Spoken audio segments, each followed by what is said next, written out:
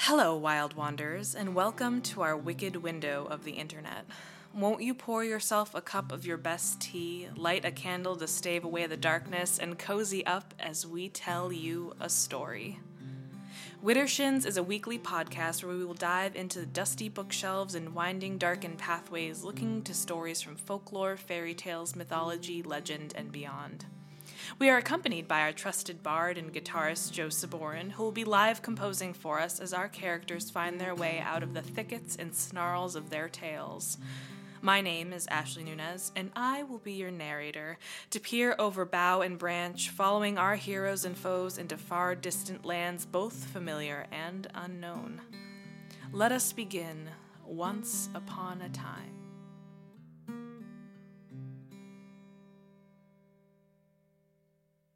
Hey everyone, this is your narrator Ashley. And your bard Joe.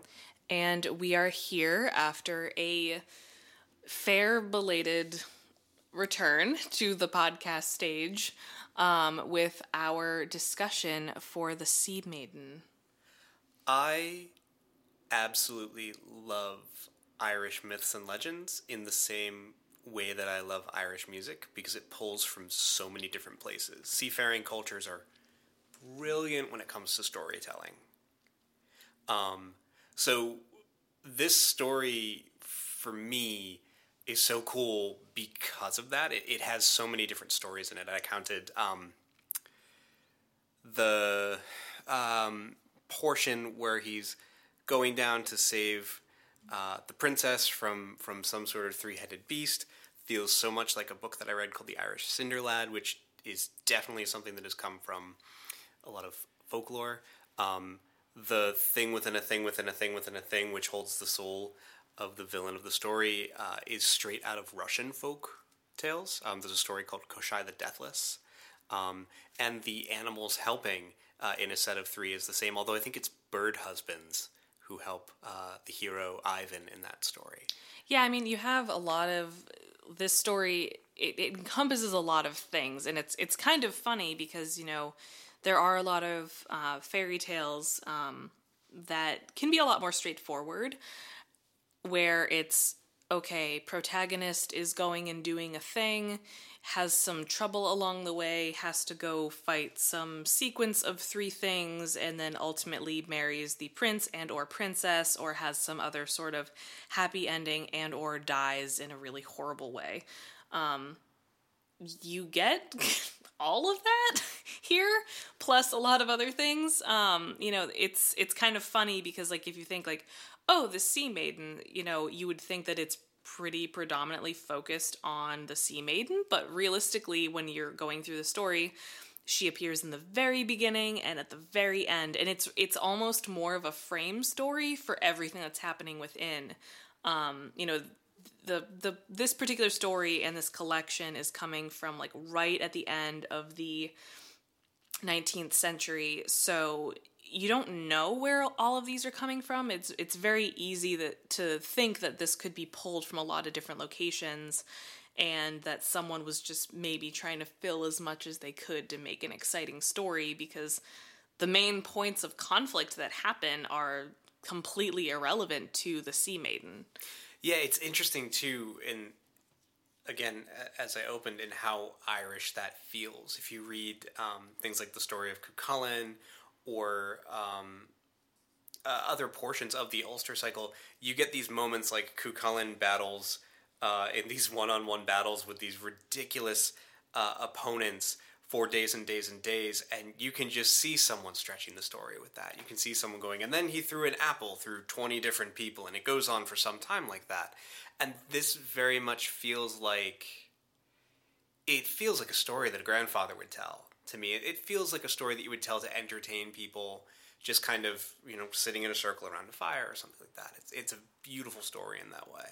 Well, I think, you know, when you're thinking about stories, particularly folk tales, fairy tales, you know, these types of tales that are not sweeping myths, for instance, but even that has some of the same thread of, they come from oral tradition. So these sorts of stories would be told by a storyteller who's gathered scraps here and there to kind of weave this weird quilt of story together. And it's going to adjust depending on the room and depending on who they're telling it to. The biggest thing that is challenging about this podcast and what we're trying to recreate, but, kind of have a bit of a challenge doing is that feel of being in an intimate setting and having a story told to you, like, whether it's by a fire, like, thinking of sort of like a dark, dusty, like, pub room and a bunch of people just, like, hunched over together at night to try to stave away the darkness and the chills. It's like, that I would say is the lofty goal of what we're going for. But that's where a lot of these stories come from, or not come from, but how they get perpetuated before they were written down. It's fun too, because speaking to that sort of energy that we try to put into the podcast, that's so much like where the type of playing that I'm doing comes from anyway.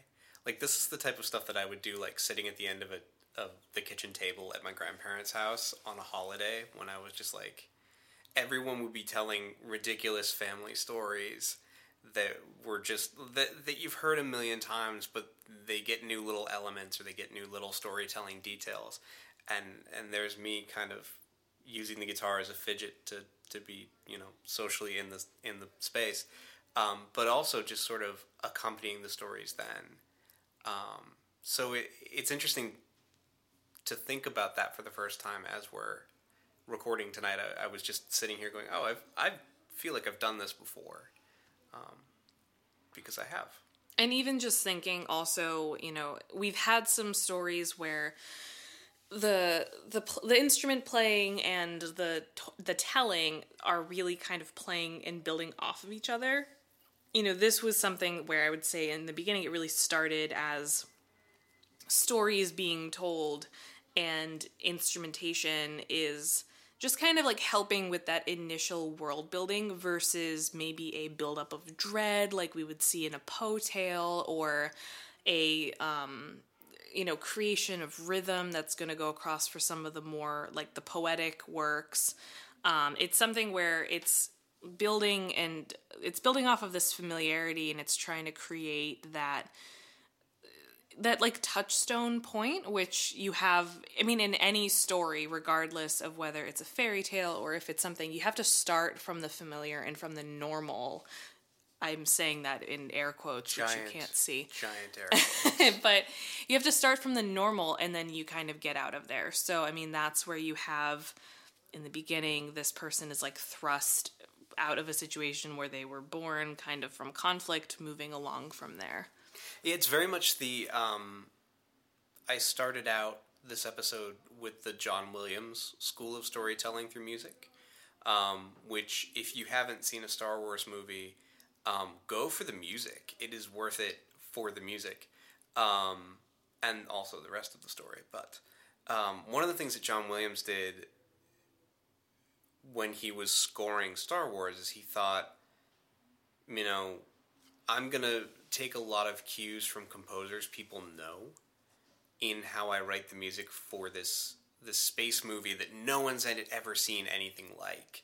And what that did is it gave you like an anchor point. And we used to, when I was going to school and like studying music and studying music theory, the joke was, and then John Williams ripped off everybody else's thoughts. But it's like, yeah, kind of. That's kind of the point. Is it sounds like Wagner. It sounds like all of these composers, to give you that familiar tie-in to the world. So you're not just thrust into this world where you know nothing, and also you're hearing these sounds that you don't understand. You have some sort of a tether between this outlandish story and the real world.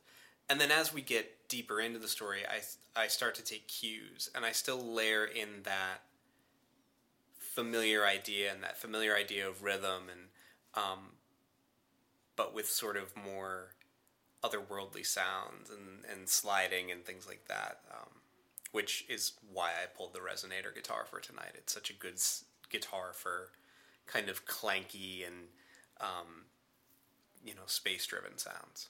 And even if you go back also to, the actual words within the beginning of the story, it starts out by saying it was a day of days. This is it's something that we've spoken to a little bit before in other fairy tales in particular. I mean, this is a very common thing that you see where there is this beginning of either, it's a day of like any other day. It's something where there is that element of familiarity, but it's also just so non-specific and vague that it could be anything. So it's this kind of partial suspension of disbelief, but are also like partial just, yeah, you're here. It is, and now we're going on. There's no pretense that comes with fairy tales, and that's one of the things that I really enjoy about them. Like, you have animals speaking, and you have all of this stuff, and it's just, oh, you divided our food, of course we owe you a favor. There's all of these things that you don't have to explain in a fairy tale because there is this kind of world that you're brought into. And that's where the sort of preamble that you get within, the first sentence or two just really brings you into that space. Even a time period. The story doesn't really give a time period for when the thing happens. And I think that if you were trying to build a true story sort of a feel, or make your reader or your audience think that this actually happened, specific dates and things like that, hard dates, numbers are really good for that. But for fairy tales, one of my favorite aspects is you just tell the story and people build their brain picture of what it is. I'm sure that everyone kind of came up with an idea of what this character looks like when he's in his fine arrayment to go and marry the princess. It was probably very Ren Fair shaped, and I don't think anyone would dress that way in any period of time other than October at King Richard's Fair. I wouldn't. You're going to get a lot of SCA folks that are not going to be pleased with that statement. Come at me. Please don't. Or specifically him. I don't mind that. But I mean, that's even the main character. Actually, none of the characters really have a name, with the exception of the giants. Really, are the only ones, and their names are this sort of nonsensical kind of guttural thing. And on top of that, that's a fairy tale thing. Is you'll either have nameless characters, or, as I said, in Koschei the Deathless, the main character's name is Ivan, which to the American ear sounds, stereotypically Russian, and that's kind of the thing. There are so many Ivans and Prince Ivans in Russian folklore, and it's the same thing with European and English folklore, where you get 1.5 million Jacks. All the characters' names Jack or John or things like that. It allows the audience member or the listener or the reader to just completely get into that space. They don't have to get into specifics. They just have to get into, cool, there is a guy, he's going to do these things. And I think that helps with the suspension of the disbelief. If we told the story and it was, and on this day, King Charlemagne went and did this. When you have these, real fleshed out feeling characters, it doesn't feel like they can coexist with talking dog. Yeah, I mean, it's very much fairy tales are built off of tropes. So if you go and try to flesh out a character too much, I mean, it's a fairy tale. It's a couple pages long. You're not going to get real extensive world building and character building. It follows tropes for a reason. But, so it does things to just give you clues into different things. And Joe was saying, with names, depending on where it's from, it chooses kind of the most common familiar names that you're going to have across the board, to just make sure that you're really in it. But it's also just something where, like I said, you're thinking about this as if this were actually being told before books, before we had this story that I was reading from Joseph Jacobs, you have these storytellers who have heard them from other people or learned them from other people, or it's been passed down or something. So it kind of has to have this loose framework. I mean, in more elaborate stories, if you're thinking about like Homer and all of that, you get ways to frame it so that you remember very specific elements of the story to keep it along. But with like the shorter ones, you kind of just know, oh yeah, here's the basic like framework of what happens. If you go back on our blog, actually, we did last week, I wrote an article or a post that was speaking to sort of the makeup of stories and how we remember things over time, specifically referring back to the story we were going to initially choose last week. Did not happen because when we actually read it, we realized that it's terrible. But the point of it is that there's certain things in stories and frameworks, because they're really simple, they kind of follow a very sort of, point A to point B, lots of meandering in the middle, but it's things that you're familiar with. So you remember with Rip Van Winkle, with Little Red Riding Hood, you know what the framework is because it's just part of your cultural memory. It's things that are told over and over and over again. And I think those are the things that give the storyteller kind of room for their own dramatic flair. Like if you look at a fairy tale, it's a very simple thing. There's not a lot of description. The Sea Maiden doesn't even have a description of what the Sea Maiden is. And it's left to either the imagination of the listener to go, ooh, I can figure out what a Sea Maiden is in my brain. Or it's left to the storyteller to go, and she was 6 feet tall and had fangs and all these different things. And it's so... Yeah, those are flourishes you would definitely get in the moment, and you would be reading off of people. Like maybe if it's with kids, you're trying to scare them. If it's like around like a darker time, and there's all these different ways you can build off of it. Definitely, and it's one of the things that I would love to see us explore some of. Not right away, but down the road, sort of that more descriptive element of storytelling where you can kind of take the writing as like... guidelines. Yeah, less rules, more guidelines. Yeah, and I mean, this is also something where eventually we would like to do this kind of thing live and have these moments and really bring this like storytelling element, in front of humans instead of just our cat, who's very unamused by this entire proceeding. Oh, live performance in front of humans. When will you return to us? Widdershins is created by Ashley Nunez of Old Growth Alchemy and folk musician Joe Saborin in the presence of their curious cat Django, a few too many half-drunk cups of tea, and far too many begrudgingly half-completed art projects. If you'd like to follow along Joe and his musical machinations, you can find him at Joe Saborin Music on Facebook and Instagram, or joesaborin.com. For more glimpses into the wild woods of story, botanical libations, and sensual ephemera, you can find me, Ashley, at Old Growth Alchemy on Facebook and Instagram, or at oldgrowthalchemy.com. Or you can become patrons to us both on Patreon. Until next time, friends new and old, we'll be sure to keep the kettle on with a seat open for you by the fire.